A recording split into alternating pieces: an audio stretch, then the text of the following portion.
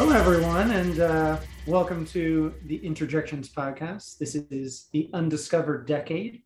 We take a look at all the films that came out in the 1990s. We go month by month, and we highlight a film that we think might be considered a hidden gem. And this month, I think, constitutes a particular hidden gem of its own, for sure. And it actually has a personal connection to one of our quartet. I don't know if you want to say anything, Jeff. You can introduce the film if you want. Yeah, all right. So an actual hidden gem in the sense that it was only released in 2 theaters, closed after about a couple weeks to a month, and then went straight to video in the UK. Dogfight, which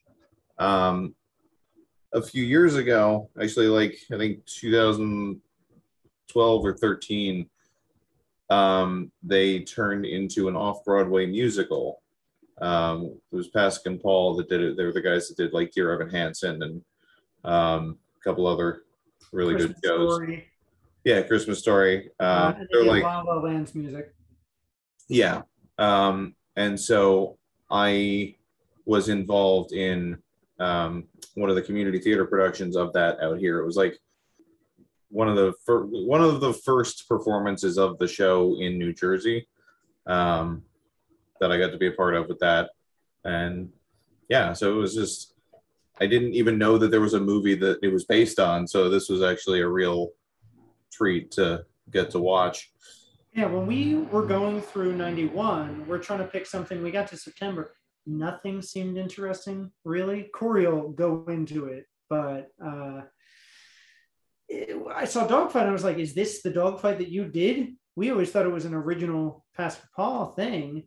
See, I didn't know what came first, the play or the movie. Definitely the movie. Yeah. And I feel like it was probably based on a book too. Might have been. I didn't see anything on that. I thought the writer came up with it on his own. Yeah. Well, if he did, it's top notch. And it's a very small budget looking film. Like it's got heart. It's got River Phoenix. It's got. That's the other big thing we wanted to focus on this film for. We get a chance now to talk about River Phoenix's career because 2 short years later he passes away outside the Viper Room. So he only has he's about to be in My Own Private Idaho, which is probably his biggest film other than Stand By Me. And Empty, maybe. Yeah, Running on Empty. He gets the Oscar nomination. I didn't know of that film until I was going through old Oscar nominations, but we were 1, 2 when that came out. So this obviously is maybe his least seen film. And one of his best performances. It was only in theater for like, what, 2 months? It was 2 days. It barely constitutes, like, I think they released it for the minimum legally required time to qualify for, theatrical award season. Why did it get taken? Why was it so short? I didn't know this, so I didn't join this in theaters. I think it was literally just it was not a big seller, or I don't know. I mean, it's also it's one of those stories that, having seen it after the musical, I can see where they could pull from to make it like a love. It is a love story anyway, but it feels a little disjointed as a movie, because a large part of it is focused on the love story, and then they just sort of gloss over the war part at the end. Yeah, wasn't it the whole second act? Kind of. There were several numbers dedicated to that. But before we get into that, we should get into the synopsis of the movie. Sure. So the basic premise is that River Phoenix and his 3 buddies are part of the Marines about to ship out from San Francisco to go into Vietnam, and do some pre-war stuff because they don't exactly expect to do war. They go in like it's like the movie starts off and like him coming back home from Vietnam and then goes into a flashback like 5 minutes in. So like the movie's the whole thing's a flashback. But so they he's sad. Yeah, they flash back to 63, and this is when the United States is like barely involved in Vietnam. We have troops over there, but like they're in an advisory role or a support role, and we're not like actively involved. Yeah, support was what I was thinking of, like just preliminary stuff. Yeah. No, we're like training the South Vietnamese, all that. It was also that fairy tale era before JFK got shot. Yeah, there is everything was all fine and dandy. They do mention that it's November 21st, 1963. Yeah, he actually died. The whole thing is that his birthday is supposed to be on or around or the same week as JFK's assassination. Yeah, it's the 22nd. Well, it's the day. It's the day before, the morning of the end of the film. He ends up staying up late with a girl he meets, which we'll get into more. But it ends, and he gets on the bus to get back to where he's going to ship off from, and that's the day that Kennedy dies. He's getting on the bus basically around the time Kennedy's shot. So he's going off as this idealized young soldier, which at the time you still thought, okay, we fought in World War II and we won. We're the greatest nation in the world. Yeah. So we can do anything. We're invincible. Well, I think it's for the character being a Marine, I think it's more along the lines like they're Marines, and for him personally, because like they don't really go too much into the idealization and more into the fact that like he's just typical aggressive. Well, maybe not typically aggressive, but like he fits the stereotype of a Marine, and he was recruited because he's like, yeah, no, like I want to fight. Like he's got gumption. Yeah. He's got all this pent up energy, and like he's angry for no reason, and like he's got to go. He's got to do stuff. It has kind of a cynical tone toward the fact that they are being fed this ideal of, you get to go and be a hero. You're just going to be an advisor, and then you're going to come back. There's going to be a big parade and everything. Like there's a whole song about that in the show, but it's like just them basically being built up as these super confident, they're already super confident, but just to amp them up to go be killing machines somewhere. And even touching that at the end of the movie. There's that little conversation that they have in the back of the bus, which I don't know if you like. We buy I sell you bullshit, and we buy bullshit from other people. We buy bullshit from Uncle Sam. Yeah, it reminded me of a later film, Jarhead. Obviously, we kind of grew up with that. That was more with when we were in college, and that is the Iraq War, and so it has similarities in. Jake Gyllenhaal gets disillusioned from being such a powerful person, and he realizes that he's just almost a pawn in the system. And so I think his buddy, who's telling him we sell bullshit to each other, essentially, sometimes you just have to ride the wave and accept what's coming, and either you're a piece of it or you're gonna get swallowed alive. That's what I got out of that conversation. I wonder if it got pulled out of theaters quickly because of the Iraq War. Well, this is what I was going to get at. It reminds me of, I used to watch Quantum Leap, and this is part of when that was peaking. And it reminded me of almost an episode of that where it's like means well, and there's a bit of a message. And at the time, I felt as a child that this was the point at which we were trying to redeem the Vietnam War veterans, because all we learned in school was that they were kind of just ignored when they came home. And I don't know if that's coming from our generation. We don't know. That happens at one point towards the end. He goes, "How many babies did you kill?" One of the hippies. Right. Yeah, one of the side street San Franciscoans were like, sees him in his uniform, was like, yeah, and like that, like how many babies you killed, because like that was the attitude back then. Right. It was very fresh, so it's understandable coming from that guy. But I wonder if by 1991 there's this sentiment like we shouldn't be so hard on them. They were just soldiers for the most part. Obviously, it's saying the same thing as they're just doing their jobs, but like we still want to be respectful in some way. So I wonder if that's where this came from, at least the Yeah. script in the first place. It was showing their perspective. They're like, leading up to the night that he ships out, but also they gloss over the 3 years that he was there, like the end of, toward the end of the movie, in the last 5 minutes of the movie, you see all of his friends get blown up. It does feel kind of rushed.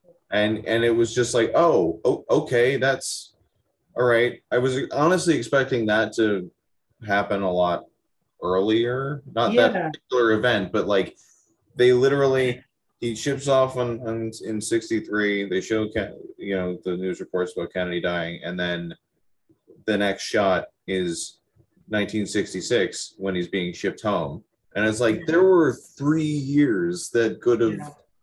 We only see. We don't know what kind of person. And he comes back. And he comes back home before the Tet Offensive. So like, he does like.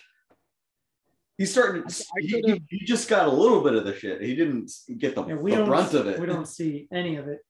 I could have economized it by cutting down on the crust, cutting back to his friends. Yeah.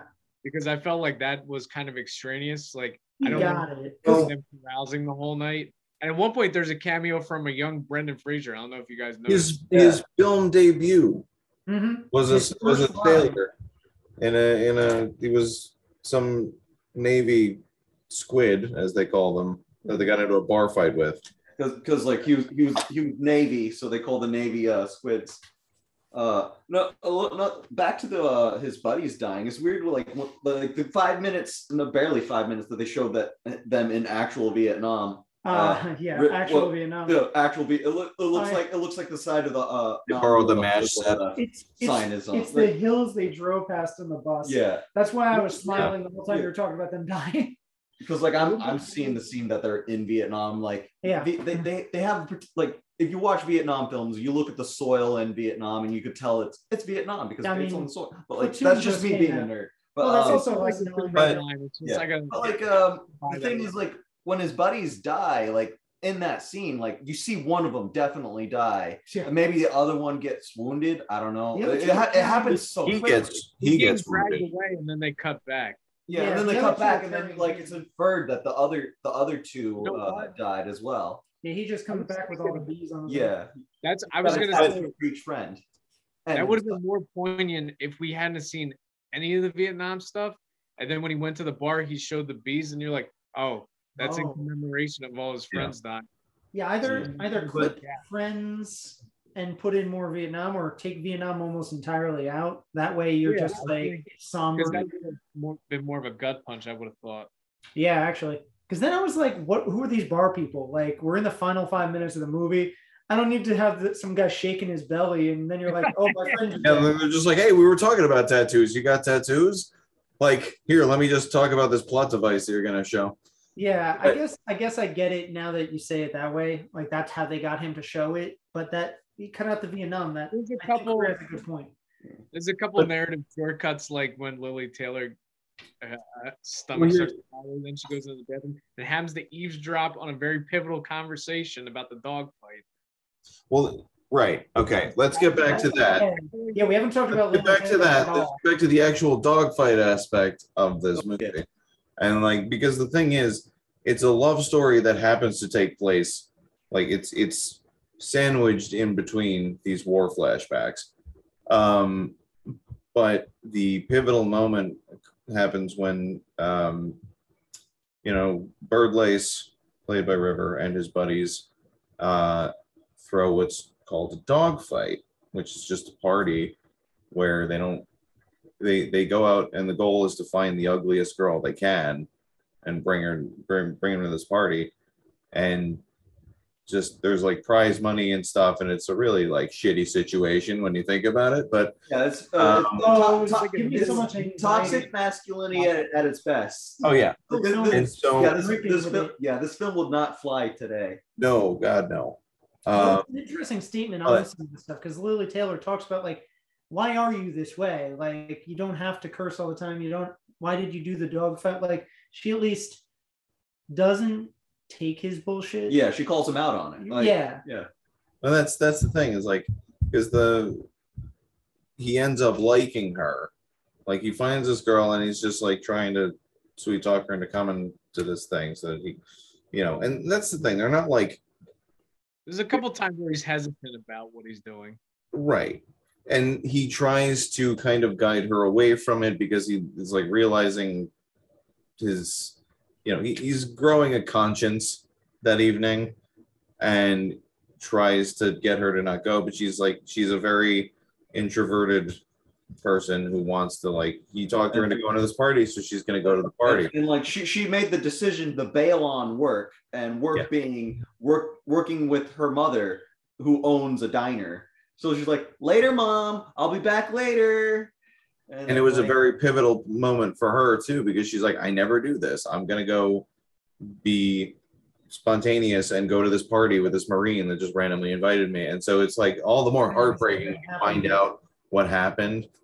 And one of the other buddies brings a woman of the night, Tommy Pickles. Yeah. Oh God, wait, that was her? Yeah. Yes. You didn't recognize her voice? I'm like, I know the name. The name sounds familiar, but I didn't. Oh my God, the voice of Tommy Pickles was the prostitute from Dogfight. Good grief. But Childhood ruined. I have seen her. I don't know. We watched Valley Girl together, Corey, right? She was in Valley Girl. That's what I'm saying. Yeah. And she was in Dutch, which we talked about like a month ago. Oh yeah. Yeah, she was one of the walkers in that. Oh jeez, why is she a hooker and everything? Oh my God. Because Got one of those faces. I don't know. But then she, through a conversation in the bathroom, because Lily Taylor, who played Rose, she gets sick, and then at the same time, this other woman and the guy that brought her came into. Marcy is the character's name. Yeah, and it's the guy that talks about bullshit at the end. And, it's birthday. Yeah, and also just to point out, her being sick is because she was trying to keep up with the drinking of the Marines. So bad call on that part. He probably had never drank before that night, but yeah. So anyway, and then they get them in a room together, and then she finds out about the dog fight, and then she punches River Phoenix in the face, and it's just like, I never want to speak to you again, and she leaves. And he was already drinking with regret after during the competition, and so following that, he just bails on the rest of the party and tries to find her and apologize. And it was just this is maybe 15-20 minutes in the movie, so you're just okay, this is actually going to turn into something.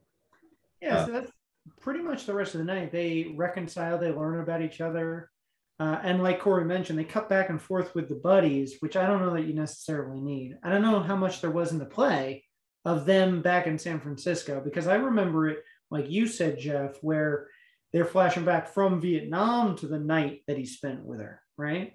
Yeah, there are. Well, the musical is also bookended by flashbacks, and the last song is he's singing about, his buddies died and all that. But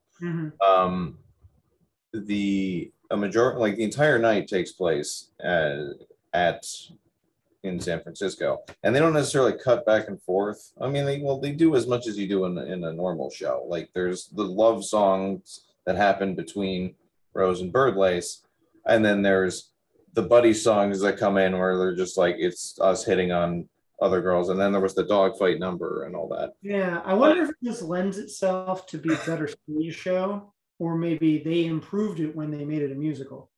They definitely, well, that was the thing. It fits perfectly as a stage show. All they really did was just kind of condense some of the characters. The character that I played I wasn't one of the bees, but there were only 3 bees, and then there were they had combined all these other characters that had these lines into 2 or 3 people, Mhm. But the other interesting thing is it felt kind of disjointed that they kept cutting back to them, but I feel like the intention was to show that, you know, he's having an actual genuine connection, whereas these guys are just still like he's maturing over the course of this night, whereas his buddies are still getting more and more like they're being They're just being 19. themselves. They're being themselves. They're being 19. They're being like they're still. It's to show that like he's kind of grown, and they're still kids when they die. Do you think that's why they had him survive, because he's the one that matures, or is that just I think it's happenstance? just a just- love story that's gotta have Yeah. well, somber Yeah, happy ending, but you know. I don't think there's any deeper layer to this. No, he goes back, and it ends with a hug between. I like that. He got uncomfortable because there was like no talking. They just hug each other for a minute, and you There's get a lot this of that. from their eyes. When they're being physically affectionate, they're relatably gawky. There's a lot of his hand on her shoulder. Yeah, Yeah. I liked that. Well, though. I No, liked the body language is Listen, what did I say? What did I say about Harley and Marlboro? Okay, it's an affectionate friendship movie that did not do well, because that people see a movie about Marines and horrors and they're like, this is going to be a fucking great flick, and then they go and it's just like, oh, what is this? They're like enjoying each other's company. What the fuck is this? You know what? That whole midsection where they're getting to know each other, I swear to God, Richard Linklater must have seen this movie, because he's based all those before movies on those conversations, very dialogue heavy. They're debating their ideologies. She's more thoughtful. He's more gung-ho. Like at one point they get into that conversation about The Trouble with Mimi, which I've never seen the movie, but I've heard is complete trash, which she brings up at one point. Interesting, yeah. I haven't seen it either, but I can imagine. Like, she goes because that's what she has to do. Right. Huh. But Yeah. yeah, Also, it's kind of got like a pre-Forrest Gump vibe, because like Well, that's just the time period, maybe. I mean, sort of. I mean, like he goes off to Vietnam, except I see. he's not a naive, innocent person. He's the like tough guy. Yeah. And then Rose, she's not like Jenny, where she's Tough just like and world weary. yeah, no, she's just Yeah. she's the naive one. But like she stays home, like she's on the other end of that generation. Yeah. You know, she joins the she joins the Peace Corps, but like before she does, like throughout the movie, like she brings it up once or twice. It's like, I would like to join the Peace Corps. Later on, when he comes back and visits her, she's got a poster of the Peace Corps in her diner, which I'm assuming she is running herself now, and her mom is retired or something. Right. That would be what I guess. And like you see her go from like throughout the movie, the typical like early 60s more conservative style of dress of the time, to like she's gone like full blown like more counterculture look and attire. That's an interesting thing too. They don't point them out, but a lot of the locations they shot in are still in San Francisco and were counterculture spots. Like they went. By the way, you're trying to figure out that museum. I want to go to that museum that they went to. Yeah. Well, you saw they were having the conversation in front of the City Lakes bookstore about, I think that's where she brings up that she wants to be in the Peace Corps. And that's still there. And that was where a lot of the beatniks would meet and first perform once they got to San beatniks, proto hippies. So and she's also like did we say that she was really into music? Like she like she has a really strong affinity for it. Like she's in her room, she's got like pictures in frames on her wall. Odetta, Bob Dylan, of course, Woody Guthrie. But the funniest thing, he tries to impress her at first to get her to come to the dogfight. I have an interesting thing I looked up as this was happening. He pretends that there's this singer, Jim Swain. Writer, Jim Swain, that wrote that song. I Googled him just to see if it was like someone they had but wasn't famous. There's a Twitter account that is like tweeting at Bob Dylan and Woody Guthrie trying to get them to notice him. So, Yeah, I like how the name drops Bob Dylan. He just happens to come on the radio next. yeah. There's a filmmaking gaffe in this. I don't know if you noticed this. Hmm. You know when he goes to leave the note on her window? They recycled this out of him jumping over the fence, only it's extended the second time. Oh. Oh, I saw a couple times when the four guys were in conversation. Once in a while on the bus, like one would be Slashmore, one would be looking down. They weren't like they didn't have enough coverage. Yeah. But that's okay. This had the quality of like a good TV film, which yeah. I mean that's what the Solid. writer and director come from. So A solid Lifetime movie. yeah. Before that was a You can thing. get away with this kind of language in a Lifetime movie, Yeah. especially It was- when she's talking to the maitre d' at the restaurant. Yeah. That is word for word what it was in the play, I remember. Is that right? Correct. They're just going off and making trouble, making good trouble at I night. like how there's no redemptive arc to that host, though. No, that guy didn't give a shit. Oh, No, that guy's just a prick. Yeah. Yeah. I like that. But he's a prick that's a good buddy. It was more He's well, not consistent. really. with It was right? more realistic though for him to be like, fuck you, I'm out of here, than yeah, I Right. see your point. Yeah, nah, yeah. Yeah.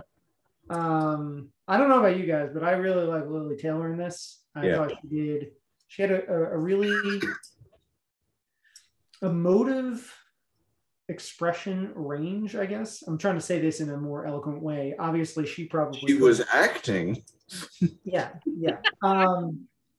Sorry, I stumbled over my words there, but I really liked her growth throughout the movie because she obviously is pretty naive when he first meets her, and she overdoes it with the makeup, and she learns to be soft with him, but also like doesn't take his shit, like Jimmy was Yeah. saying. So, Well, I think she was finds a she nice was balance. already soft, and like she just Yeah. learned to be tough. but I think Lily Taylor is probably one of the best that could have handled this roles, and Yeah. it's unfortunate that it's not seen as much because obviously she gets a little more famous after this, but But she actually learned to be more confident and outgoing, not only because she left her job for the night to go party, Mhm. but like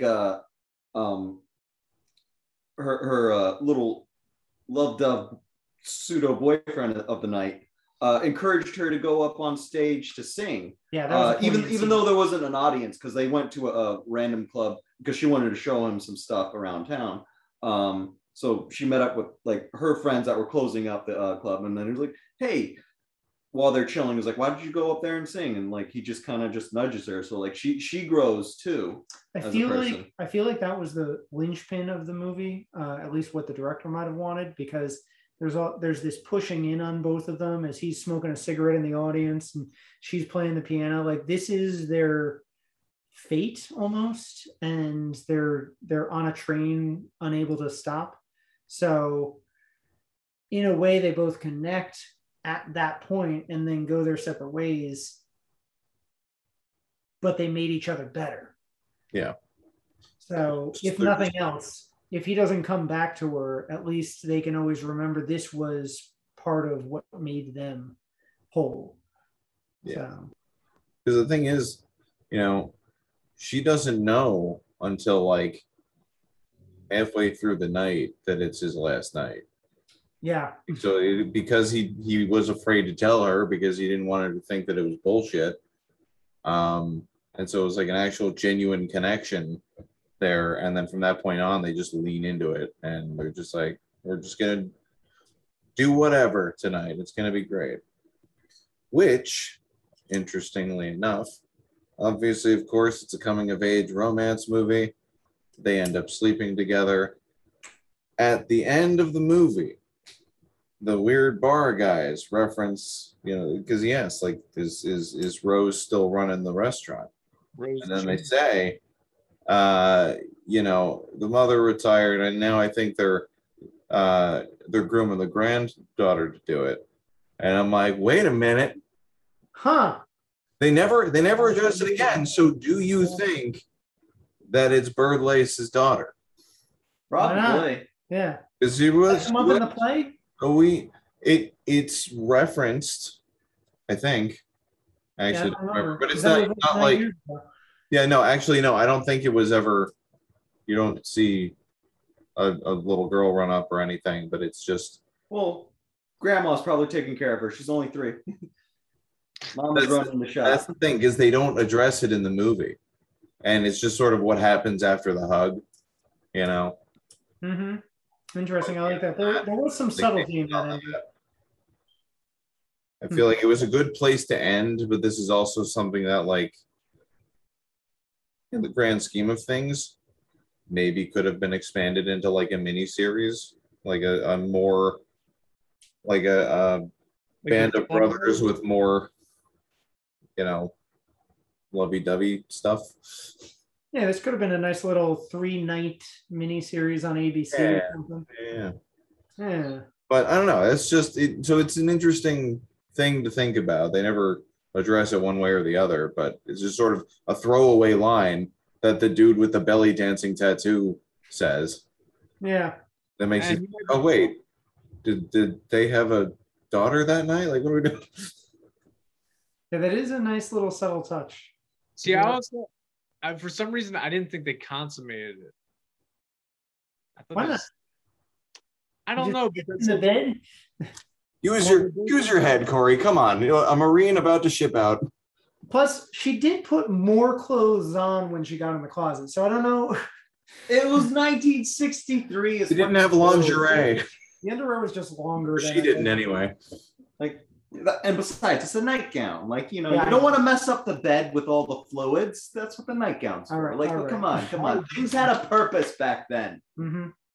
looking for Or so I tell myself. I don't know. I really don't. Side note, I think this also did for a short time hold a record for most F-bombs in a PG-13 movie.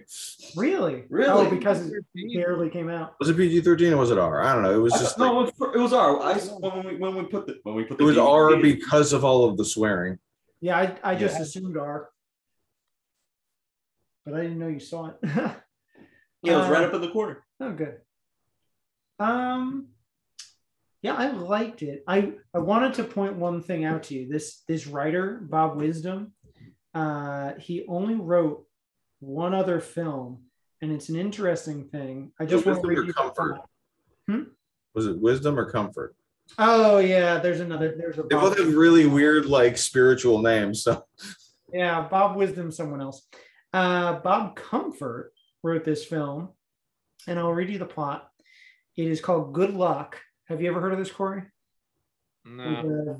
So it's Vincent D'Onofrio and Gregory Hines. hey, we know what. Hines plays a former dental student who had to quit school just before finals because of a car accident that left him paralyzed and in a wheelchair. D'Onofrio plays a former pro football player who was blinded in a freak accident on the field. And before their accidents, Byrne had been a tutor for Ole, which is D'Onofrio. And they team up to enter a whitewater rafting race. So those are the only two things this guy's ever written.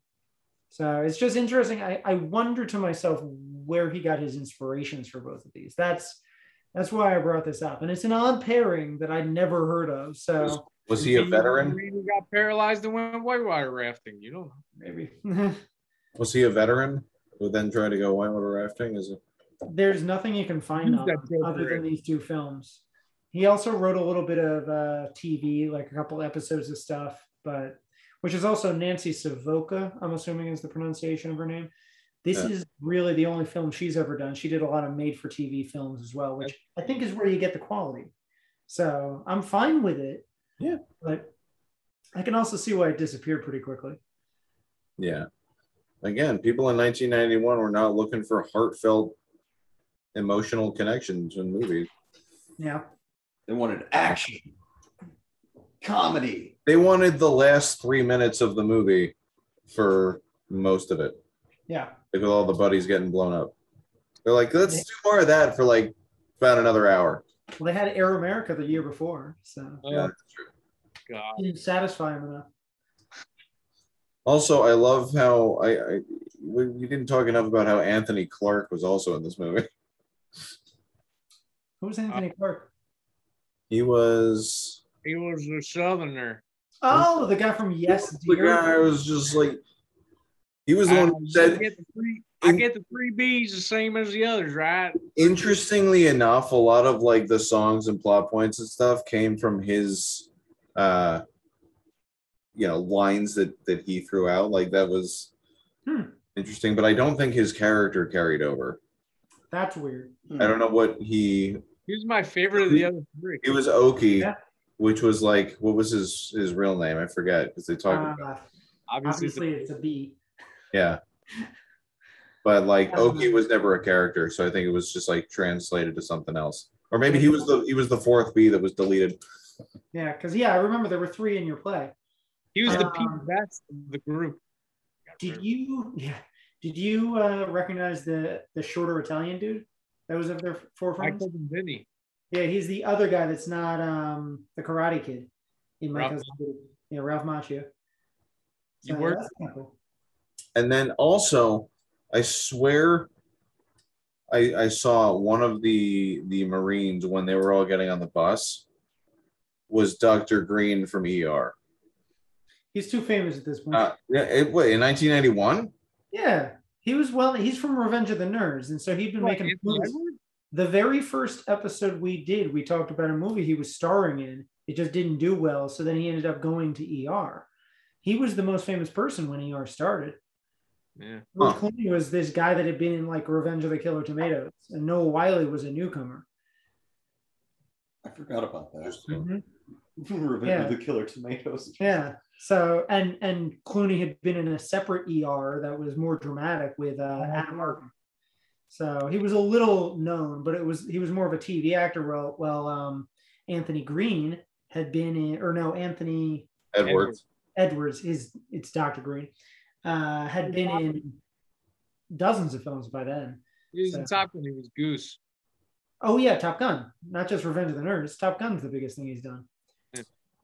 Oh, all right. And Gotcha. Well, and some guy that looked like him. I'm a big fan of ER, so Yeah, Nerd. I loved Dr. Green the most too. I was too. That's a good ogre, by the way. Anyway. What am I gonna say? So I know that I would give this an A-. I was surprised how much I liked it. Honestly, it was very poignant for me, and I think that it contributes or is contributed to by Lily Taylor's performance, and I guess maybe the fact that I'm getting to see some River Phoenix. All I'd really seen was Stand By Me, so I would go A- as well. I think he actually gives like a really nuanced, extraordinary performance. And I haven't seen, like you said, other than Stand By Me, I haven't seen a lot of stuff with him, which I'm hoping I should probably go back and rewatch a lot of that stuff. we should definitely check out My Own Private Idaho, because that's what I hear is one of the That's coming up. that performance. That's next month. It's also Keanu, which another actor we all love. Yeah. And So- actually, this does have kind of a Gus Van Sant kind of vibe to it. So, Mm-hmm. but yeah, I think they got great chemistry, and I think what could have been like a very like one-note play is actually a little more layered and multifaceted than it could have been. Because I was worried that it was going to be just that misunderstanding, and that he was going to try to redeem himself the rest of the night. Yeah. And that he was going to be very uncoiffed, and it was just going to be a clash of a snob versus a slob, Mm-hmm. but a lot more to it than that. So yeah, I I give also- A-. A-. Okay. I also, in the ensuing years since I saw your play, Jeff, I kind of forgot everything that happens in it. So it was kind of a fresh thing for me. I don't know how you felt about it. Knowing everything. I enjoyed it. Like I was also kind of viewing it through the lens of, when you watch adaptations, a musical adaptation of a movie. So I was watching it through that lens. And it held up. Like it was more or less a one-to-one thing. They just added songs and definitely leaned into the fact that that Rose was into music. Because she's got a couple solo songs and stuff like that. But I definitely an A. Mm-hmm. It was just, I enjoyed it. It was, and even I think even if I wasn't in the show, like it would have been.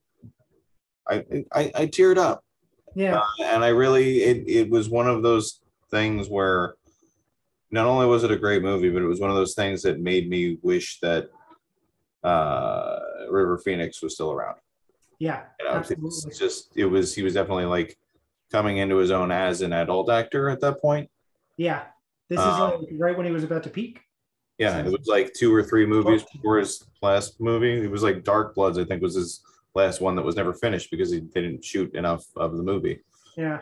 Looking up for this, I saw that actually got completed and released in 2012, right? Yeah, I gotta look more into that, but I never heard of it. So, but that's actually something I brought up to Jimmy. There was when he's waiting for Rose to change upstairs, he's leaning against the car, and I looked at Jimmy. I'm like, he looks like Joaquin Phoenix right here. It's incredible. Mm-hmm. Yeah. So it just makes me miss what we could have had. So, yeah.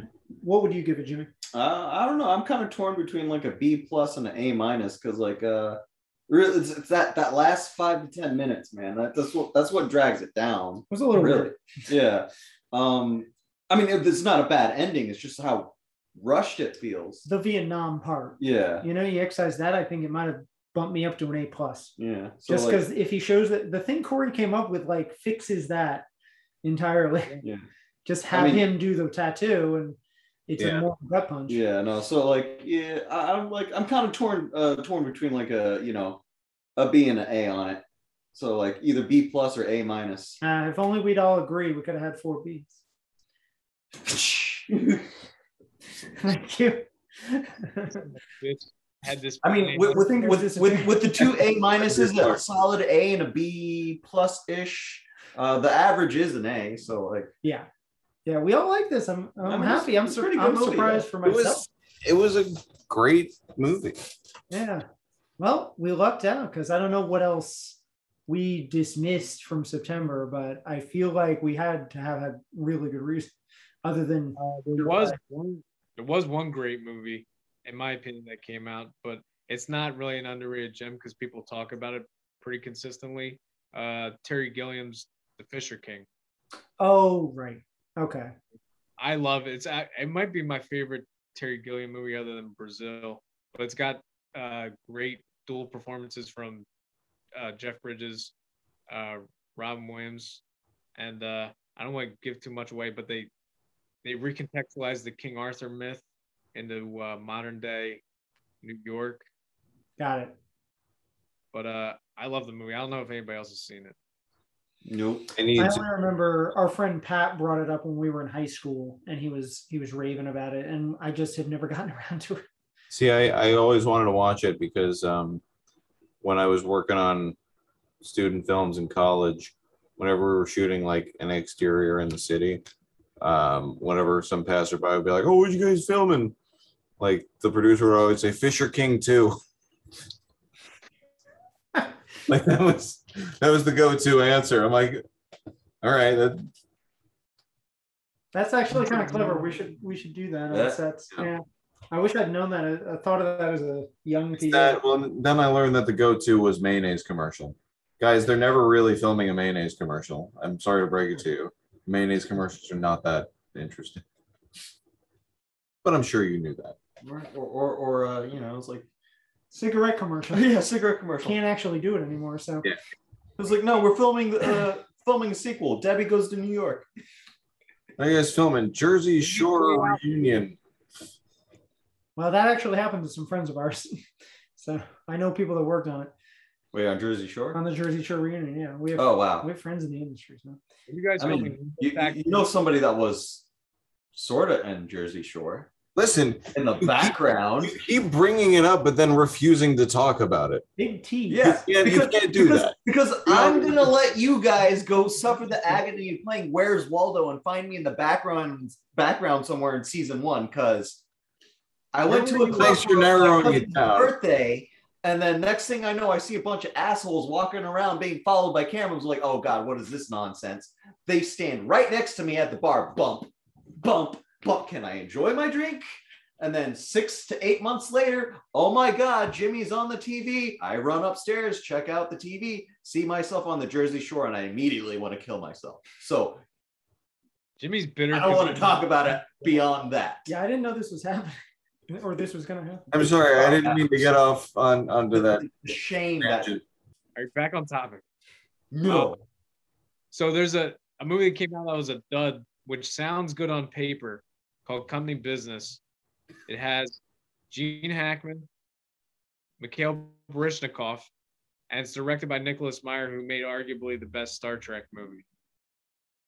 And it's supposed to be a buddy action movie in which they're doing like kind of a Bridge of Spies thing where they're swapping agents, an American agent, Russian agent, and then they have to go on the lam to find out why. But it's just inert and shapeless. I was really disappointed in it. Yeah, I'm actually glad because this was, if I remember correctly, we were almost going to go into it because we're like, oh, Gene Hackman again. Yeah. Maybe we'll do that. And then we're like, dogfight. No. Underrated entry in this long-running horror franchise, in my mind. Freddy's dead. I think Robert Englund is very gleeful in that movie. I like comedic Freddy in that. Yeah. This might have been okay to talk about, but it's, part of a franchise, I guess. Though we'll be doing that in December, so I don't know. Good though. One of Sean Penn's, it might be his first directorial effort, The Indian Runner. Oh, I've seen this. You have seen it? Yeah. Oh, so maybe you could describe it a little more. It's got David Morse, Viggo Mortensen. Have you seen it? Mostly set in a bar, right? This is almost play-like. And I think it has ties to Vietnam because the one brother can't relate to the other one because he had this war experience. So he's kind of cut off from the world. I've never seen it. I've always wanted to see it. Is it worth seeing?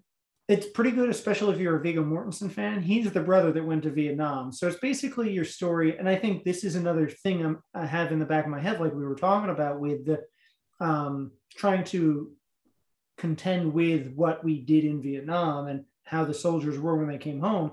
This is probably one of the first ones that really showed a person that derailed their whole life because they can't do it themselves. And he ends up becoming a drunk. And so David Morse doesn't understand how he can help him. And that's the basic plot. I don't need to go into any more, but they're very good together. But especially if you're a Viggo fan, I think you'd like this. He gives one of his best performances, in my opinion, honestly. And it's very early on. Like I hadn't heard of him until G.I. Jane, Perfect Murder. This was like of Leatherface, Texas Chainsaw 3 that he was in. That was the only other thing I'd seen him in around this time period. Oh. A movie that I think got barely a theatrical release.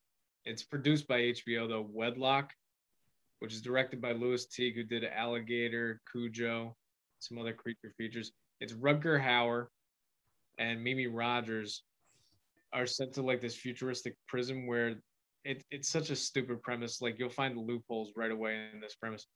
Actually, the warden comes up with a concept that if he puts a collar around somebody's neck and another prisoner, they have to be within a certain proximity of each other. And if they try to run away, then one of their heads explodes. I like the idea, but but you can figure out so many loopholes within that. But you're not supposed to know who your wedlock partner is. That's how they keep it a mystery. But there's like 20 prisoners in this whole place. The process of elimination is not that hard. Yeah. But the one cool thing is the supporting cast because one of the prisoners is Dane Trejo, of course. The warden is Stephen Tobolowsky. What? Yeah, he's the best part of the movie. He's so much fun. It's weird seeing somebody that nebbishy be sadistic. Yeah. But those were the movies of the month. Aside from the poster boy that we're gonna. That's the thing. There really weren't that many this month either. So it was like it basically came down to would it be? There were other ones I glossed over, but they weren't worth talking about. Yeah, for sure. Let's see. Here you go, Jeff. All right. So it's my turn. I was gonna ask you. Might as well just like try to guess what plot you can from this basic idea. Okay. All right. Now here's the thing. I know I've seen this poster before. I still have no idea what the hell it's for. All right. So we've got it's a football with a spur on the back, smiling with a gold tooth, aviators, a cowboy hat, and longhorns on it, flying through the air above Polaroids of a bunch of random people. One looks like, is that Sinbad? Good job. I blanked out their names to see if you could get them. Okay, I got Sinbad, I got Scott Bakula, I got, oh God, the guy all the way on the right. I don't remember his name, but I know that he was. Wait, the guy all the way on the right? It's your boy from Pretty Woman. He was that. That's fun. He was the man who did Pretty Woman. I barely recognize him like in the photo. Yeah, I mean, it's very small, so I wasn't sure Jeff was going to get any. I'm surprised. And I think, oh my God, the guy all the way on the left, I know is some sort of like, not Walter Matthau, but like I got him confused with Walter Matthau a lot. He's about the same age. I will also reveal them in two spots because I get the tagline that's near the football first. That's the little cloud. Right. And there's also a cartoon potato, perhaps, of some sort. I don't know. Maybe an I urban. don't know. Okay. So why don't you guess both a title and a plot? I think the plot might be easier.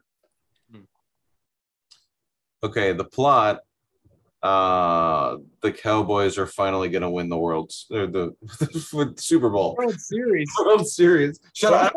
I don't. Okay, sports, World Series man. is about to happen. It's understandable. No, the thing is, I don't sports, but so it's got something to do with a bunch of hokey football players. Texas State, perhaps. Watch this, Oklahoma. I don't know, somewhere where there's cattle. Well, the Longhorns would give. And I feel like it's kind of like an underdog story with just they're trying to.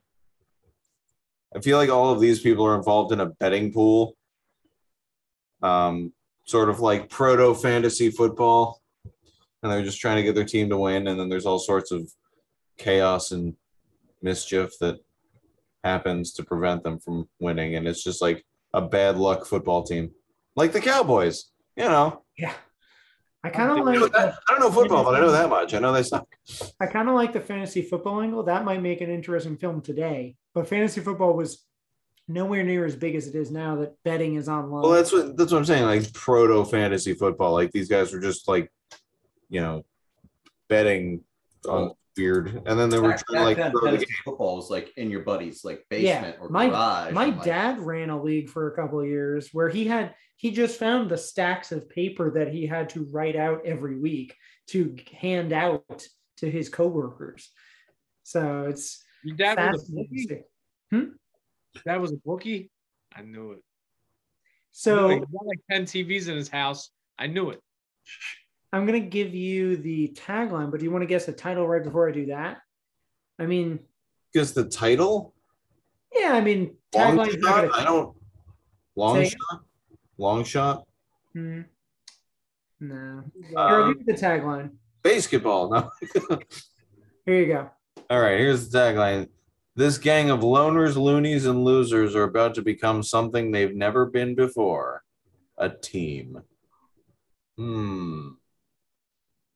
The Longest Yard. Now, you say you don't sport, so you might not get the title. It is a play on football stuff. Is it touchdown? Is it something down? Is it out of bounds? Through the goalposts, the movie. I don't know. This is just all I'm saying. This football character seems very. This is like if Billy Bob Thornton got like hit with a Harry Potter spell. Just a football for life.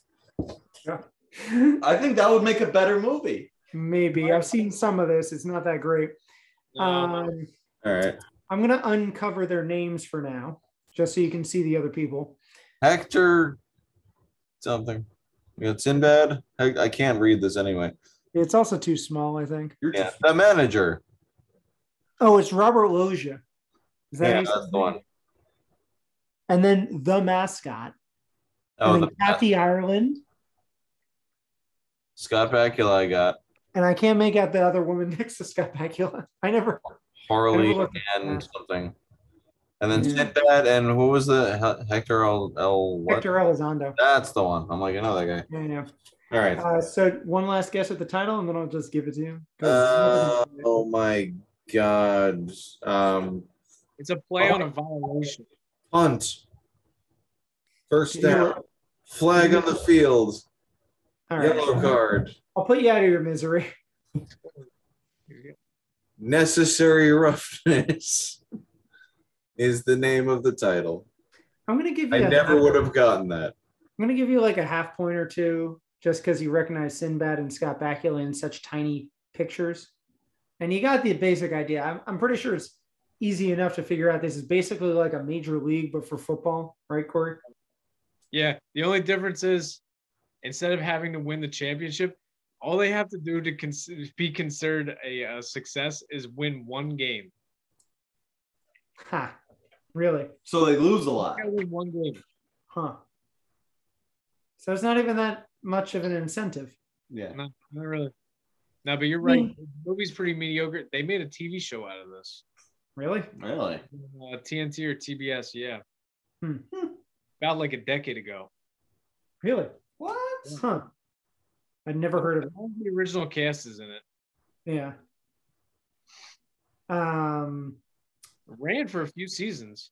I mean, the idea of only having to win one game is it's the amount that football actually plays. You know, you only have like 15 games a season, 16 now, 17 now, actually, starting this season, at least in the NFL. So, you know, it isn't as big as 162 games that the Cleveland Indians have to win in Major League, or at least to get a majority of those, and then the World Series, you know. So I can see why they only did one game, but this doesn't lend itself to immediate comedy. I think that the quality of Major League comes down to the different people they got. Like, I love Scott Bakula, but No. He's not really one to carry a movie. Kind of. yeah, he's a TV guy, Yeah, he's unfortunately. But not on the quantum levels of acting career. all right. So Well, you know, I just like to think that everything that Scott Bakula's in is just Quantum Leap canon. like he leapt. Actually, the very first episode, he leaps into a baseball player. Yeah.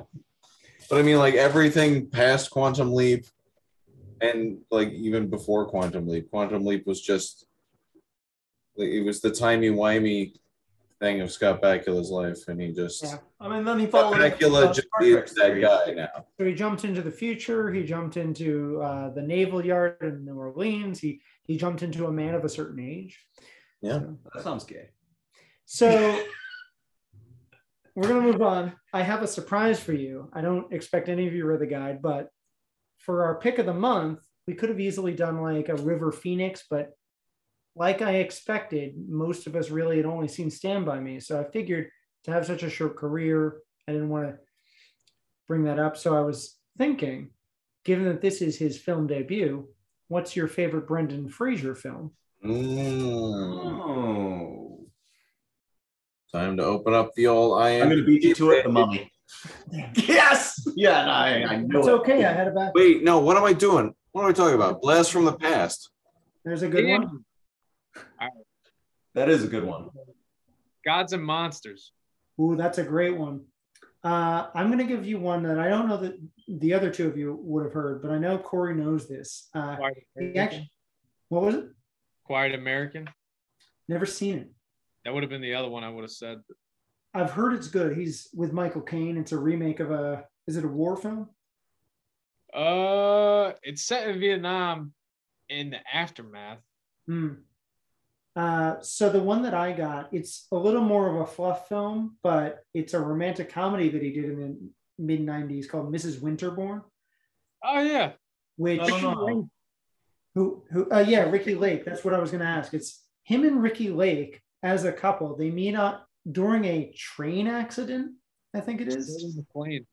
Yeah, and Shirley MacLaine takes him in. And in the mid 90s, she had a bunch of weird films, Shirley MacLaine, and this was one of them. And Mom was fascinated with her. So we'd watch those a bunch because they were always on like TNT. And this was the first thing I knew Brendan Fraser from. Then he did The Mummy and he blew up.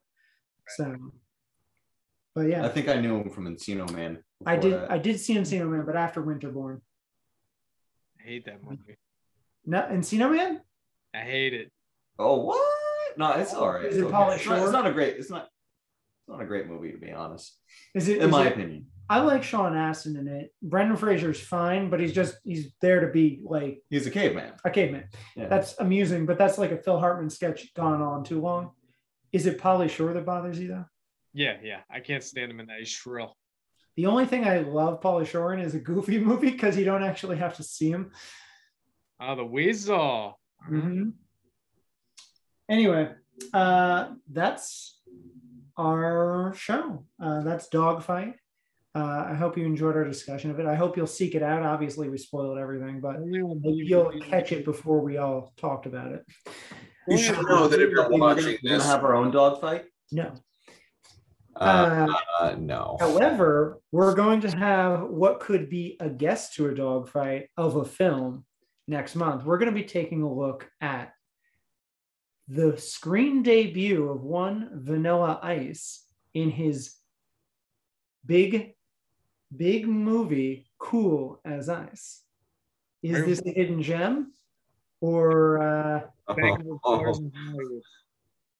we'll see. We'll see what happens. I'm hoping we unearthed another hidden gem. So Yeah. Hidden gem straight out of the litter box. yeah, we'll see. It is kind of a 90s thing to look at Vanilla Ice and see what that meant to culture. So What it meant to America. yeah. Hit that outro. Well, Ice 2024. He'll be our next president. I hope that. No. Anyway, just remember to rate, subscribe, review, comment. We appreciate everything that you send our way. So we'll see you next time. All right.